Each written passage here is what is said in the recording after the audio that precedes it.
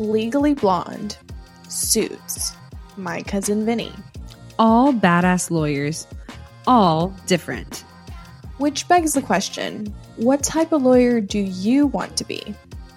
Don't waste another second thinking, ugh, I don't even know what types of lawyers there are.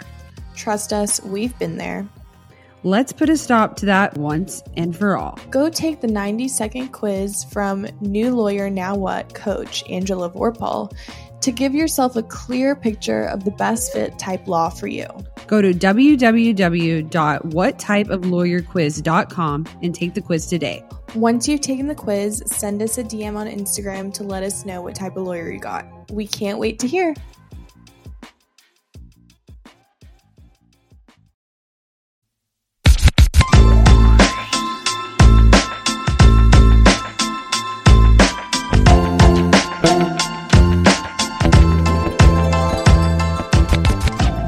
Hi guys, and welcome back to another Ladies Who Law School podcast episode. I'm Sam. And I'm Haley. And this episode is brought to you by Barcast Audio. So Barcast Audio is a great tool to use if you are preparing for the bar, that's coming up like this summer. So if you are preparing for the bar and you need something to listen to that's going to prepare you for the bar quite thoroughly, actually, in the car, in the shower, cooking, walking your dog, spin class, literally whatever, you can listen to Barcast Audio. There's 7 MB subjects, so it covers a good portion of what you'll need to learn. And they have like mnemonics and just questions. And honestly, I've been using it in law school and it's been great for con law and evidence. So I'm sure that it would be great if you are trying to just brush up on your bar skills. Yeah, guys, make sure and use code LAW on barcastaudio.com. That's law, LAW, on barcastaudio.com for 10% off your MBE pack. Like Samantha said, it is a great resource to touch up on all the subjects that you're going to be covered over on the bar. And if you're a 1L, 2L, maybe even a 3L, taking some of these classes, it's a great chance to use something different to study. So for this episode, we have a guest, but before we get to that, we just wanted to catch up with you guys. And, I feel like we haven't really talked to you guys in a minute, just like personal wise. So we have a Facebook post that we want to talk about. And then, like Samantha said, we had a Facebook post by a listener in our Facebook group. And she asked for some advice. She said that she can't get ahead of the work. It's so hard. She feels like she's falling behind. She's drowning. She can't keep up. She's never doing enough. I mean, this just sounds like a broken record that we've all heard and been on. And that she was on the verge of dropping out. So we wanted to talk about that because even as 2Ls, we feel burnout, we feel stress, we feel anxiety and overwhelmed because basically just reading that aloud, that's what that is. You're just feeling like you can't catch up and that you're just falling behind. And it's like this dream that you have and you wake up in a night terror, right? So we want to address this. And there was a listener who is so sweet and commented to the other listener a huge long paragraph about why she shouldn't drop out. And after reading it, we thought, this is great. We need to share this with all of you guys and just kind of outline some things if you might be feeling this way and what you can do to kind of just combat that overwhelmed feeling because it's so relevant. It's so prevalent. I feel it as a 2L. I know you guys feel it as 1Ls. We felt it as 1Ls. It's just part of the law school culture. So let's dive in. Also, just before we begin on the topic of dropping out, I think there's a difference between dropping out because of grades and then dropping out because of something in your life happens or, you think the law is not for you. Either way, definitely talk to a therapist or somebody that you trust in your life and kind of get these things sorted out because the reasons that you want to feel like you're, want to drop out can be, some of them can be fixed. If it's grades, like you can improve. If it's mental health, like you can seek help and try to get things moving in a way where you don't feel that way anymore, right? But also, I want to also validate people who get to law school and they realize it's maybe not for them, and that's totally okay too. And, you know, either way, like you're going to find what you need to do, whether that's staying or not staying in law school. And, you know, if you ever need to talk to anybody about this, like you can always reach out to us, because I know a lot of you don't have, you know, you're in Zoom School of Law and you don't have a lot of people to talk to. You can always reach out to us. And of course, we'll tell you, like, please don't drop out. But also, like, everyone's life is very different and people drop out for different reasons. And, you know, it's good to be understanding of those situations. It's a great way to put it. And like she said, if you are feeling like you want to drop out or you're having that serious conversation with yourself, then know that you can talk to us and that we'll be able to listen no matter if you really do think that it's the right thing. We won't just push onto you to stay, right? So with that being said, directed towards the listener and a few other girls who commented and were like, I'm following this thread because I'm feeling the same way.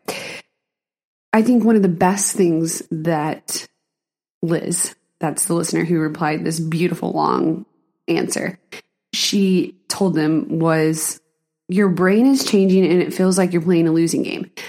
It's so true, you guys, your brain is changing. I describe that all the time, that you're learning this new language and you've never seen it before.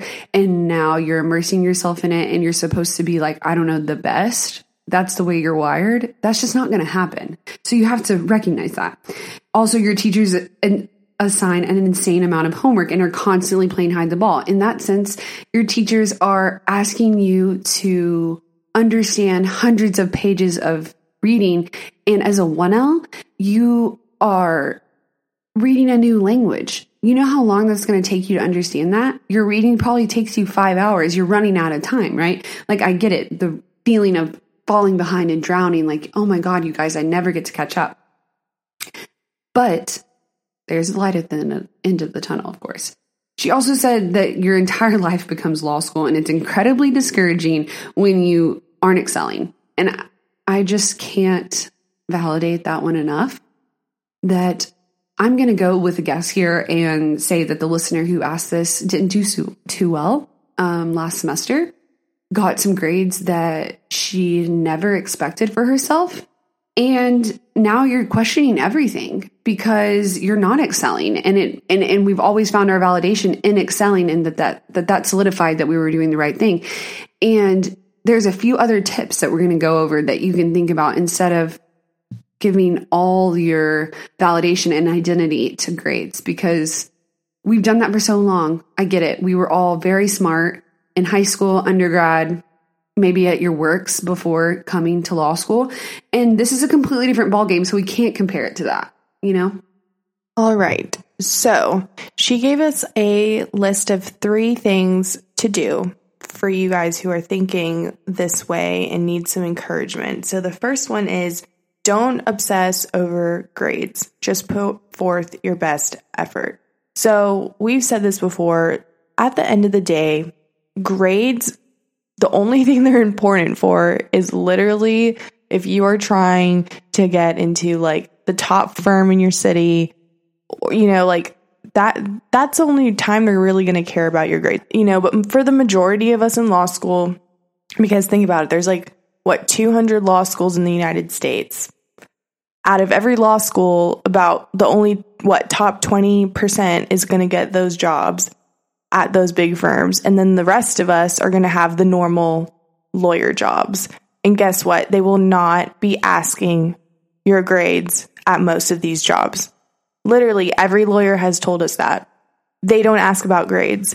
So if that's what's worrying you, like, you will be okay. Like, all you need to do is literally just pass. Mm-hmm. That is all you have to do. So if you are in academic probation right now, I don't know if this listener was, but if to those people that may be, like, you got this, like, there's still time for you to improve. Like, listen to our episodes where we talk to like Elizabeth Freeman, where she talks about making really good grades and her study methods. And there's a bunch of resources out there for you guys to excel and ask for help seriously, because if you really want it, like, you can do it, and I've seen, and we're going to have a guest on in a few weeks. We knew someone who was feeling really down about their grades after their first semester of 1L, and they literally turned it around because they cared so much. And that interview will be coming up soon, so you guys can listen to that, but it can be done, trust me. It's 100% possible. And the second thing is to basically look at the ways you can reduce the amount of work you're doing, basically work smarter, not harder. And I think maybe that's what that listener did, right? The one who turned it around. I'm interested to see. But there's a few things that you can do to try and save yourself some time. Book briefing instead of case briefing. Obviously, people are going to argue this and die on a hill for this, but let's be real. You got to do what works for you, and you need to do what's going to help you feel the best and get to where you need to be with that reading. So book briefing using Quimbie. I know we've gone through a kind of a love-hate relationship with Quimbie ourselves, where we used to use the videos, then read, or we would read and then watch the videos. Sometimes we don't watch the videos. Sometimes we use it for finals. But I know I've been seeing on Instagram so many people using Quimbie prior to writing and doing their case briefs and stuff. And I think it's really helpful when you're learning that new language, right? It's really helpful to kind of get someone to tell you what's actually going on, because it's hard to recognize those legal issues. So recognize that you are going to have to still do the reading and everything, but it's just that nice icebreaker kind of thing into the subject that can really help you. We'll be right back. Hey guys, we want to take a moment to talk about something that has been a game changer for us busy lawyers, Audible. Yes, Audible has been our go-to platform for incredible audiobooks, offering an extensive library of thrillers, nonfiction, autobiographies, and mysteries.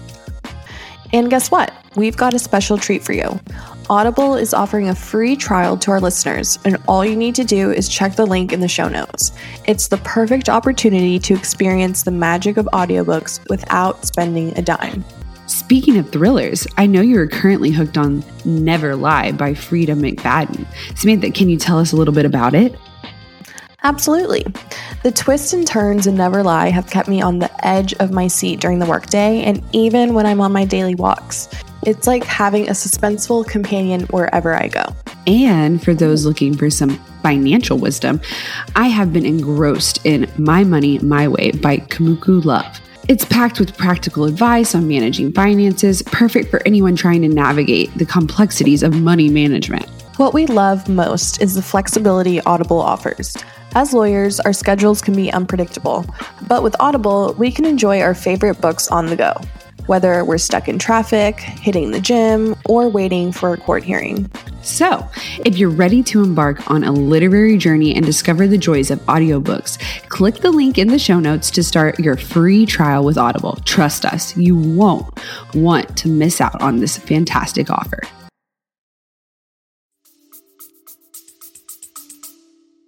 And that's why Quimbie is a supplement, because it's just supplementing what you're supposed to be reading. I know we've mentioned, like Haley said, that we sometimes would watch it before and watch it after. And I find that during 1L, Quimbie was the most helpful for sure. When you're reading a fact pattern, you're like, oh my gosh, what the heck is going on here? And then you can just go watch the Quimbie video and it's like, oh, it's so simple, because sometimes these cases are so old and the language is just so crazy that it is really hard to understand. So definitely Quimbie, I recommend it for 1L. I know a lot of people say like, don't do it, like you're hurting yourself by looking at Quimbie.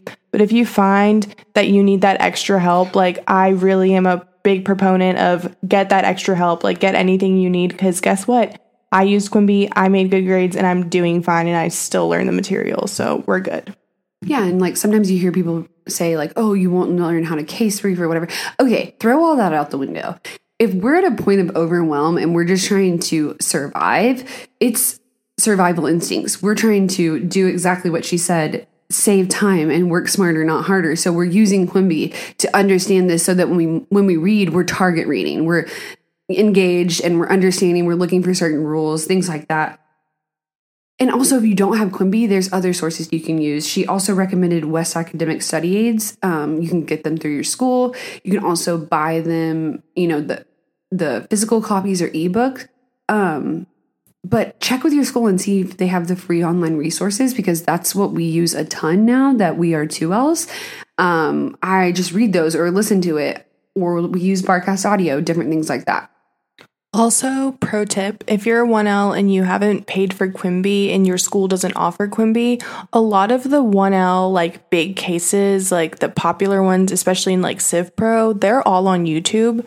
Like the Quimby versions of the videos are on YouTube. So you can still access a lot of these like bigger cases. Also, there's like other people who do video case briefs on YouTube for a lot of these bigger cases, and sometimes they even explain them better than Quimby and in more depth. And I'll just link all of my favorite YouTube people for studying in the show notes, because I had someone actually the other day message us and they were like, who's that guy that like taught you guys how to write your Civ Pro essay? And I think we talked about that like so long ago, but he is literally the best, and I will link him below. And finally, guys, the best thing that you can do for yourself is to talk with your professors, have those meetings, ask them what you can do. If you have a TA or, a fellow at school, you should talk to them and use them as your resource. Or even talking to your school's mental health counselor or therapist, your personal therapist, using BetterHelp, one of our sponsors, to talk to someone and tell them how you're feeling.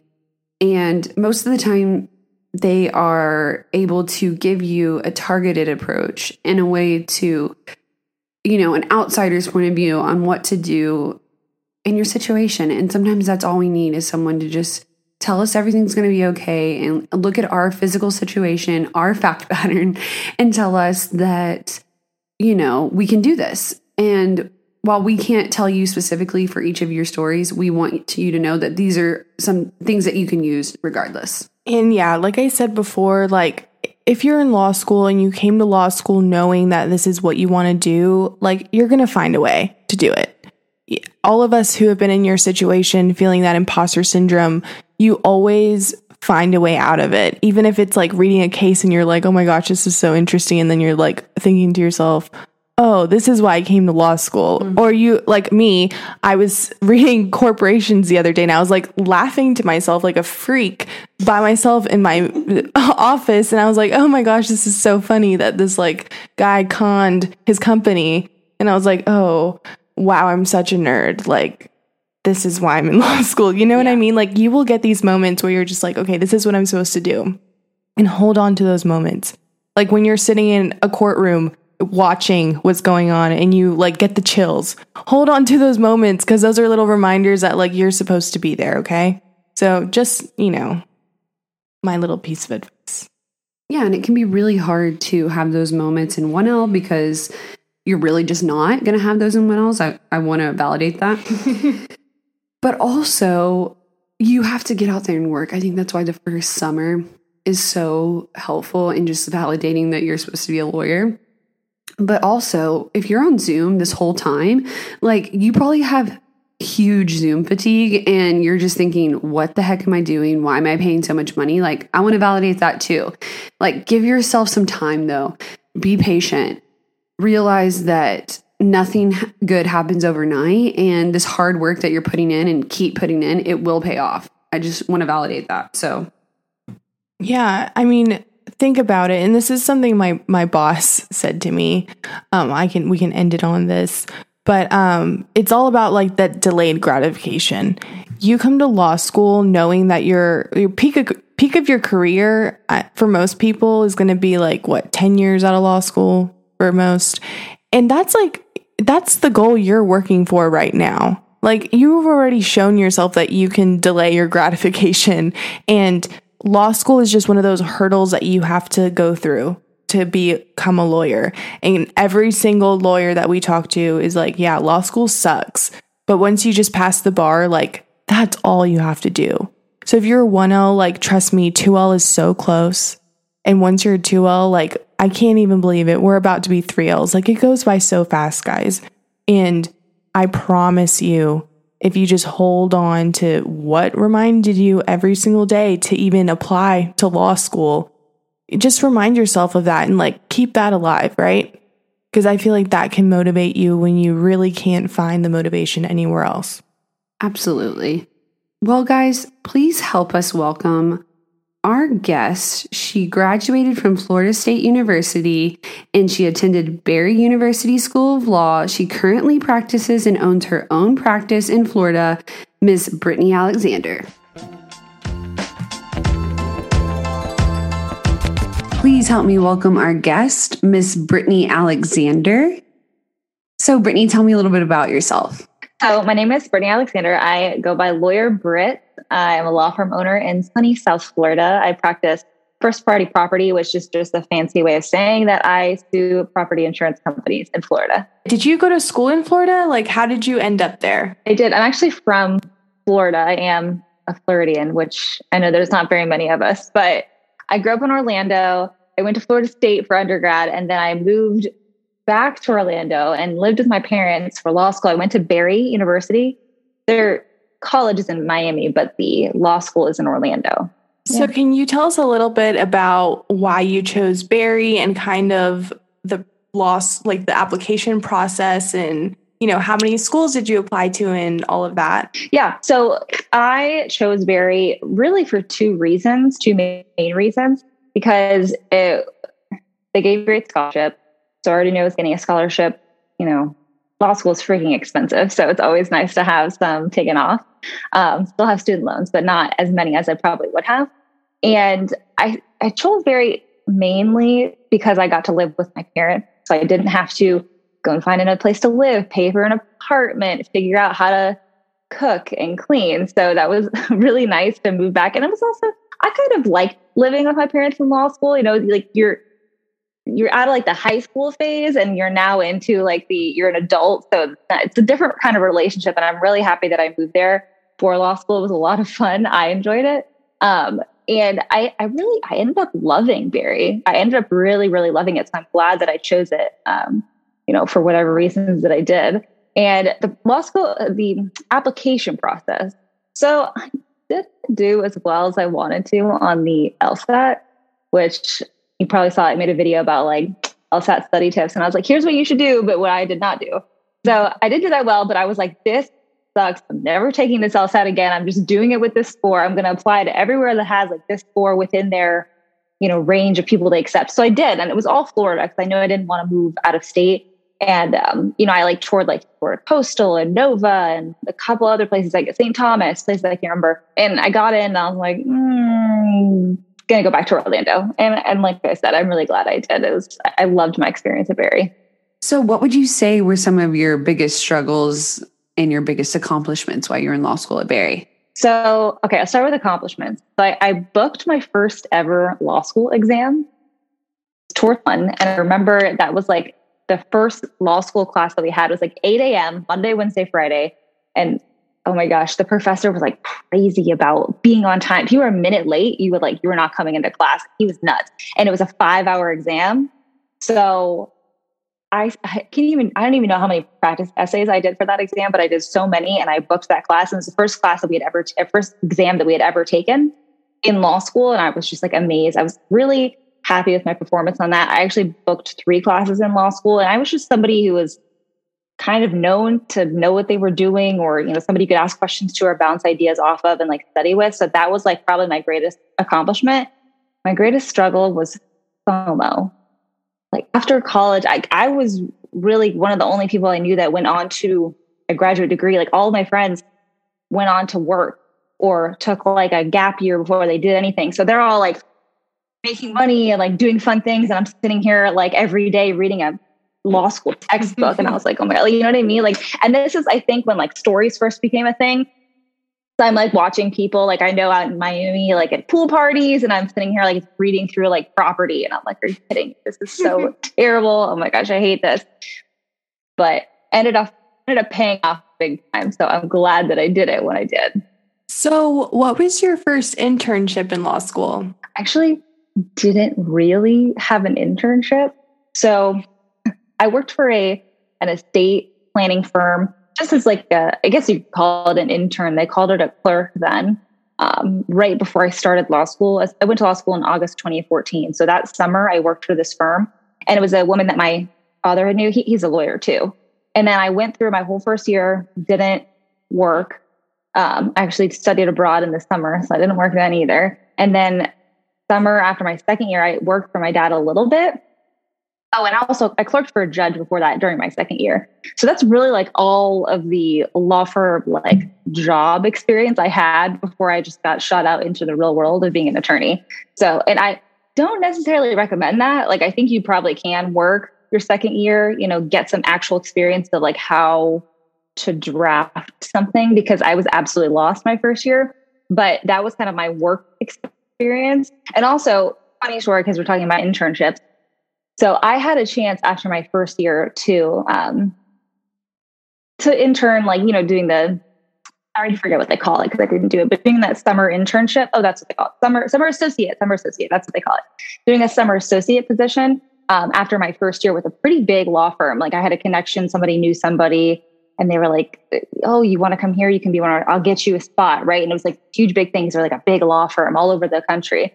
And I went to one of my professors and I was like, should I do it? And he was like, you'd be a fool not to do it. Like, you need to do it. But I really wanted to study abroad. And the only time I was like really going to be able to do it was that summer. I was like, screw it. Like, I'm going to go abroad. And I went abroad. It was a law school study abroad. So I went abroad to Spain. I traveled all over Europe. I did Birthright out in Israel. I mean, I had the time of my life. I was gone for like 2 months too. So it was, now I'm looking back and I was like, that was so worth it. Like, when was I ever going to get that opportunity again? It might have, I don't know, who knows like how my life would have panned out had I done that internship, but I'm not a huge fan of big law anyway. So I'm glad I did it the way that I did and just kind of skipped out on the internship. Okay. So just a few questions. Whenever you said earlier that you booked your exam, what does that mean exactly? Oh yeah. So booking your exam just means that you get the highest grade in the class.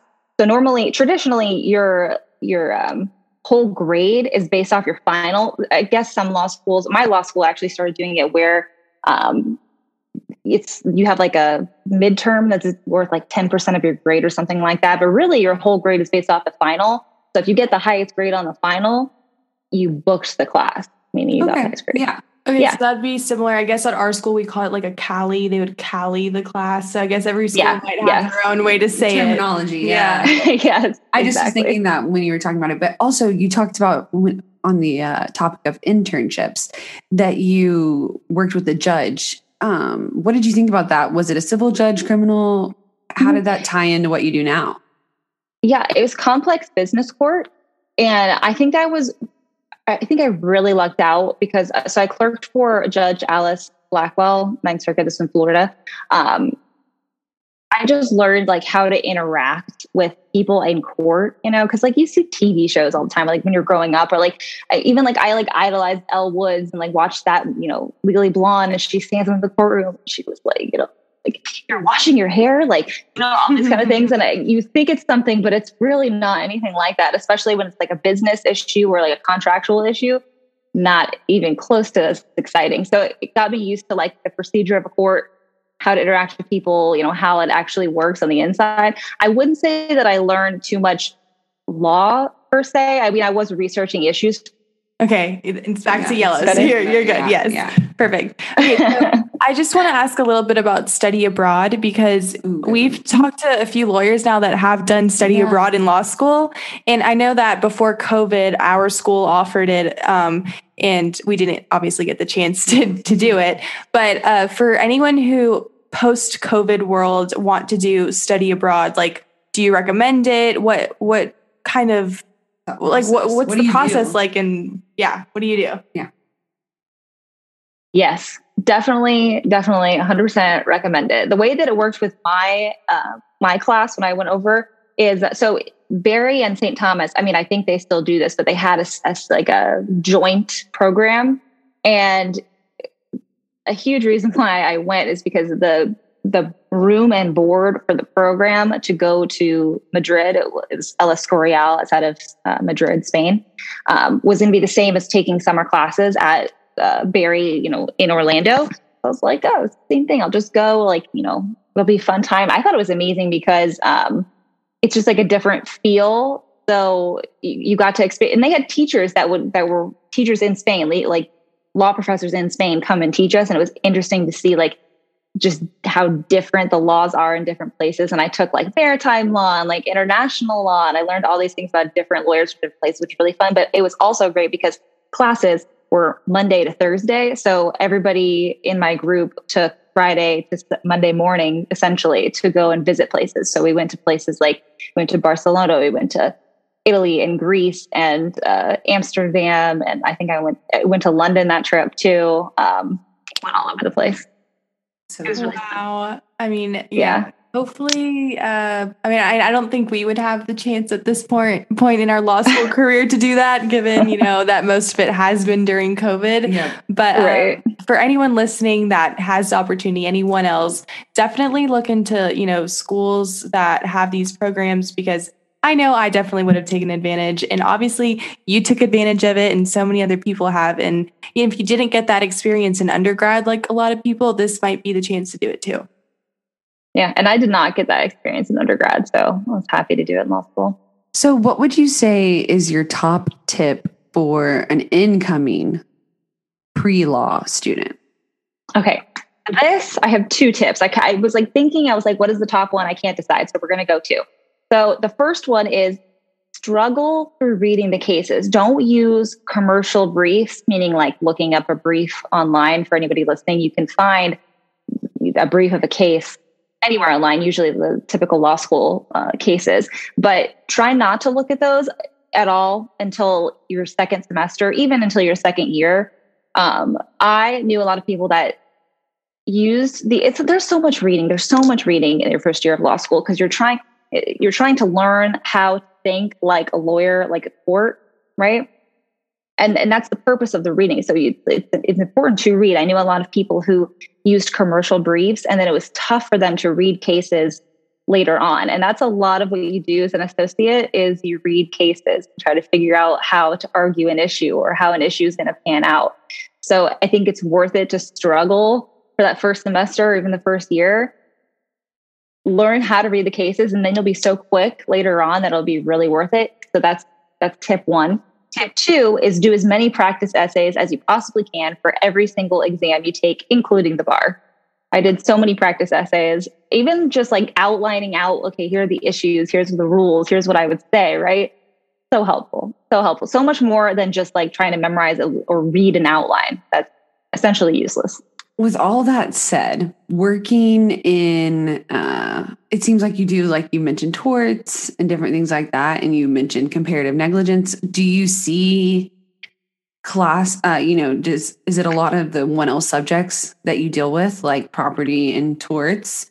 What does that look like in real life? The thing about the 1L subject is they tend to pop up often when people ask you questions about your practice area, but also just about anything. Like people come to you and ask you the most random of questions. I think people think you know enough from your 1L subjects to like know what direction to point them in or what to tell them not to do, at least. Right. And with insurance law, so people always say, oh, like, yeah, that must be a lot of property, or you must know a lot of property. And like, I know enough about like, transfers and ownership and all that good stuff. But what really I deal with every day is contracts. And I loved contracts in school. Like I was like a contract weirdo. I loved drafting. I booked contract drafting. So that tells you how much of a nerd I was in contract drafting. So that's what I use every day. Contracts are all around us all the time. If you interact with anybody, there's a contract there somewhere. Right. So that was a huge one for me is contracts, dealing with that every day, day in and day out. So let's just talk about insurance law for a second. Well, not for a second, for a while. So, so how did you get into insurance law? I know you said that you didn't really do many internships during law school. So was that just like what you started right after law school, and kind of what has been your journey up until now? Yeah. So I went through law school thinking that I was going to do contractual law. So like I said, my dad's an attorney. He has a law firm. He does corporate law. So he helps businesses with all their various things. It's not really a litigation. So he doesn't go to court ever. He used to go to court a couple times in the past, but I don't think he's been to court in like decades. So I'm in litigation, right? And I didn't want to be in litigation, but out of school, I was like, I'm going to do corporate law. There's like no jobs available for young attorneys in corporate law. It's all white hair, whatever they call it. It's all old men, usually old people who are, have their businesses that have been dealing with them for years and years and years. And it's tough to get in the startup space because a lot of startups don't have money to retain lawyers and whatnot. So my dad was like, why don't you get a job in commercial litigation, which is like businesses suing each other or getting sued. And it's like that way you can build the relationship with the business, and then you open the corporate side and go that way. So I got a job at like a mid-sized firm here in South Florida doing what I thought was going to be commercial litigation. So I got hired, the job post like commercial litigator. I was like, yes, hire me. And they hired me. I actually got hired in the interview and I was so excited. I was like, yes, we're going to sue businesses. This is going to be great. And then fast forward and I start the job and they had like very little commercial litigation. And like the partner I was working under was like 70 years old. So he had been doing this forever. And he just had like a lot of everything. He's like one of those old attorneys who does everything under the sun. Somebody comes to him with an issue and he's like, oh yeah, we can handle that. So I was doing like negligence. I was doing all sorts of stuff. I did like a trust. I was doing like property transfers. It was great because I got a lot of experience and I learned a lot of things, but it was not what I wanted to be doing. And the huge insurance defense file started spilling over onto my desk. So I started doing this insurance defense. I had no idea. I'd never looked at an insurance policy. Never looked at an estimate. I didn't know that there were any issues with roofs. I thought you had one, it was done. So started doing that. Realized I did not like being in a mid-sized firm. Realized I did not like insurance defense. Some people do like that. Some people enjoy bigger firms because there's a lot of resources and a lot of camaraderie and people enjoy that. But I did not. And so I started doing plaintiffs. I left the big firm, went to a small firm to do plaintiffs, representing the homeowners against the insurance companies that I was just working for. And then I opened my own firm. So I kind of like fell into this practice area because I knew nothing about it. Like nobody goes to law school and they're like, oh, like I'm going to sue like property insurance companies. Like I'm going to do first party property. Like no one says that. People want to be family lawyers, criminal defense, estate planning. Like they want the fun stuff. Like this is boring, not sexy. That's really funny that you say that. Okay, so what does a typical day in the life at your current job look like? So now a lot of what I do is just making sure the cases are moving through the litigation process. So owning my own firm, like I employ a team, I guess I should call them. I employ a team and, I've got paralegals, assistants. I have an attorney that works for me, like freelancing style. And I just am making sure constantly that the cases, what needs to happen in the cases is happening. So cases are getting filed, they're getting served. We're moving through the discovery process, taking depositions and doing written discovery and making sure things are noticed and set for trial. So that's a lot of what I do day in and day out. And kind of along with that, making sure that we have the correct systems. So systems meaning like processes and procedures to make sure that actually happens. And then also a lot of what I do is communicating with opposing counsels to resolve issues or to negotiate settlements, calling clients to give them updates, educate them about what's going on in their case, talk about offers. And then also a ton of intake calls, dealing with marketing, bringing in clients, making sure that they're signing agreements or we're getting started on their cases. That's pretty much fills up my entire day, every day. So when you decided to open up your firm, how did you decide that and how did you start building it? Like when did you decide that you needed to hire people or were you just doing it on your own for a bit? How was your process for that? I hired my first assistant 5 days into opening my firm because I knew kind of from like day one that I wanted this to be not a big firm. That's not the correct term, but I wasn't trying to be just a solo with a handful of cases, working through them. Like I knew I wanted to build this into something that could eventually run on its own. So I started very early making systems, like I said, so processes and procedures for everything to happen that I could give to a team that they could implement. So I didn't waste any time bringing on people to make sure that I was able to scale and grow, according to how my firm was growing. But I was thinking of something. You know how you mentioned earlier that you wanted to do corporate like business law, and basically that's just transactional, right? And your dad said, okay, well, you're going to have to do some litigation work. Do you feel like a lot of young lawyers face that dilemma, that want to do transactional law, but end up having to do litigation? And do you feel like you learned a lot doing litigation? Yeah, I feel like I've learned a ton doing litigation because issues arise so pretty frequently in litigation because people are filing motions to dismiss and motions for summary judgment. And there's always someone's making an argument to get rid of your case, essentially. So there's a lot of research there. So there's a lot of learning and a lot of figuring out how to present yourself and articulate your position and be able to talk in front of a court and whatnot. So I definitely have learned a lot in litigation, and I do like it.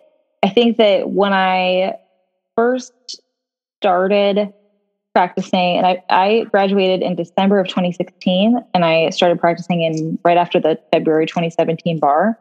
And I really was like, not unsure, but I was taking advice from my dad. He had already done this. What do I do? And I think there was a huge barrier to doing contractual law. But I think nowadays, I don't know, it's not that far away from, we're only 4 years later, but I think nowadays, especially with like people being able to do social media and whatnot to advertise their services, I think it's almost a little bit easier to get into contractual law, especially because there's a lot of young entrepreneurs. There are a lot of entrepreneurs that are in their 20s and 30s that need corporate help, not corporate help, corporate law, corporate legal help. So I think it's almost easier to get into that field if that's what you want to do than it was even a few years ago. Okay, going off of that, I mean, you're exactly right. Right now in the social media realm, people are using that towards their business. So we know that you use social media to advertise and talk about law. Yeah. How has that been for your brand? What do you think is the importance of that and like growing your brand? I think it's absolutely essential. I think if there are lawyers who want to open their own firms or, bring in business, become partner, or just literally obtain clients for any reason, they need to be on social media. I think it's just like essential now. Here, I'll start from the beginning. So I started doing it because I was at a dinner or party, whatever it was. This is over a year ago. And one of my best friend's boyfriends was like, oh, hey, like, what kind of law do you do again? And like, I've known this kid for like 3 years. So I was like, oh my gosh, like, how does he not know what kind of law I do? Like, this is ridiculous. And then I started thinking about it. I was like, why would anybody know what kind of law I do? I don't tell anybody, you know what I mean? I was just like, people know I'm a lawyer, but like, they have no idea like who I help or how I help them. Yeah. And I saw a few other attorneys on social media who were posting videos about like, hey, this is how I help people. And it was a lot of PI attorneys. And criminal defense attorneys too. Yeah. And I was always been in the realm, right? Yeah, exactly.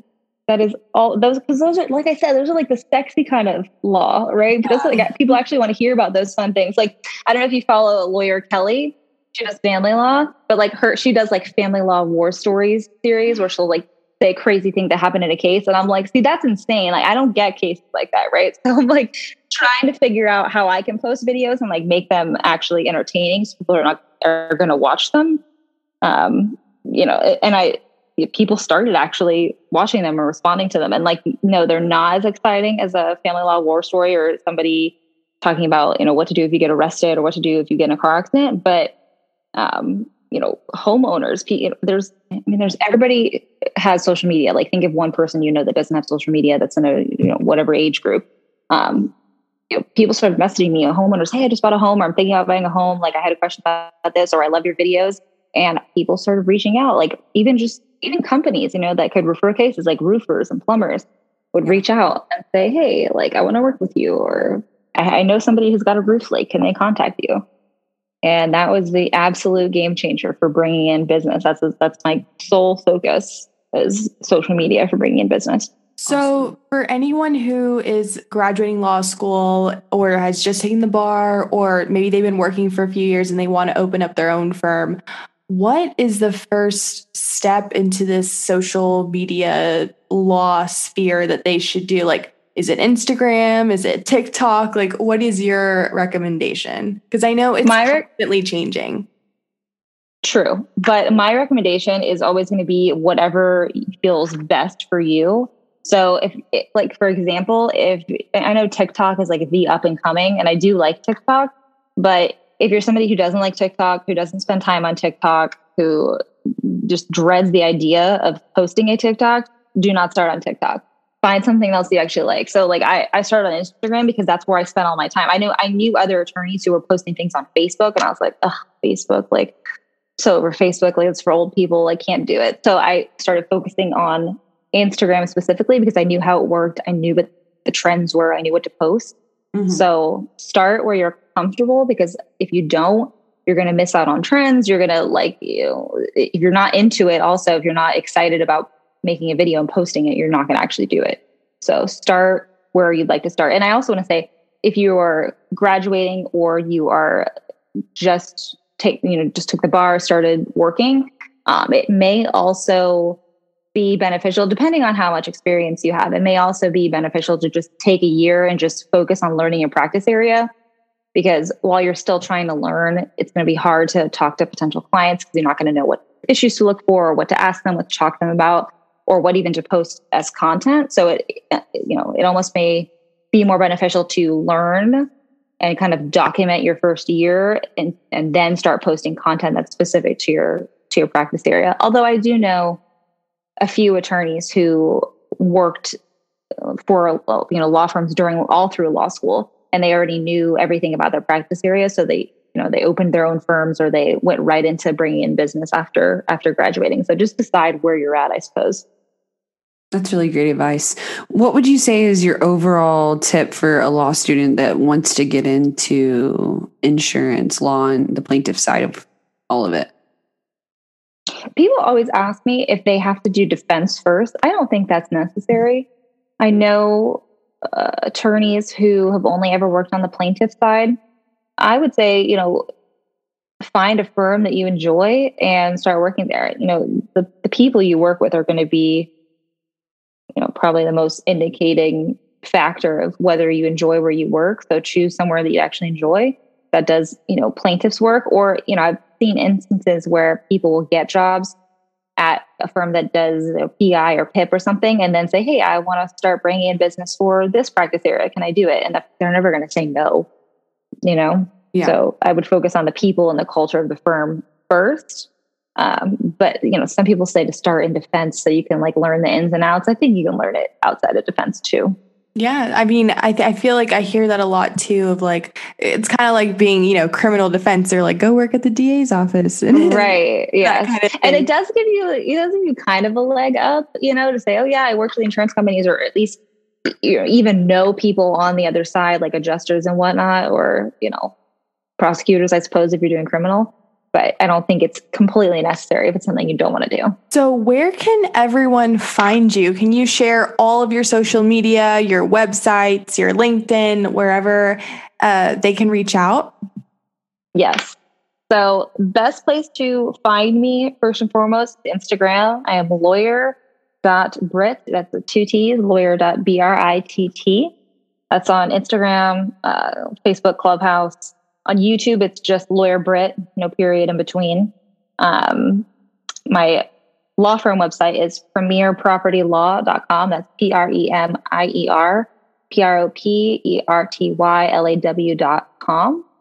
And I think that, and you can find me on LinkedIn too. You can find Premier Property Law on LinkedIn.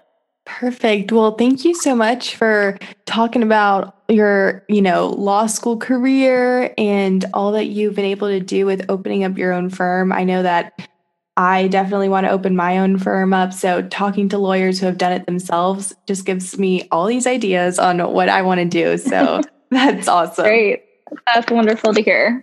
can't wait till you open your own firm. Yeah, especially since you did it in such a short time after graduating law school and passing the bar. Yes, very true. You don't have to be a lawyer for however many years somebody else says in order to open your own firm. Yes. You can always do it your way. Forge your own path. Yes, exactly. Yes, forge your own path. I love that. Awesome. Well, thank you so much, Brittany. Yeah, thank you guys. Have a good night.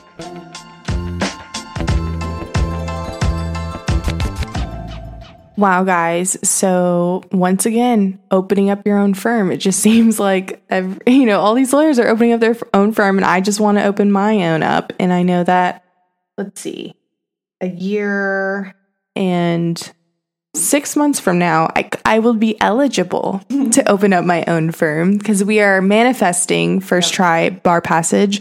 It's already been said and done. We're manifesting that. So, who knows? Maybe I will open my own firm. You guys will just have to stay tuned. It's also really interesting how so many young lawyers are using social media as a marketing tool. And Brittany is definitely someone who, as a young law student, we definitely look up to in that sense, right? She posts a lot of great videos and she's constantly educating her clients and potential clients. And if you've taken legal professions, you know that we're not really supposed to advertise certain ways. So it's very cool to see her navigate the social media realm while still, following all the guidelines that we have to follow. But with that being said, she talked a lot about different things that she did in law school and how, I know that she was a clerk while in law school and different things like that. So if you have any questions, guys, don't hesitate to reach out to her. I know that she does insurance and property law.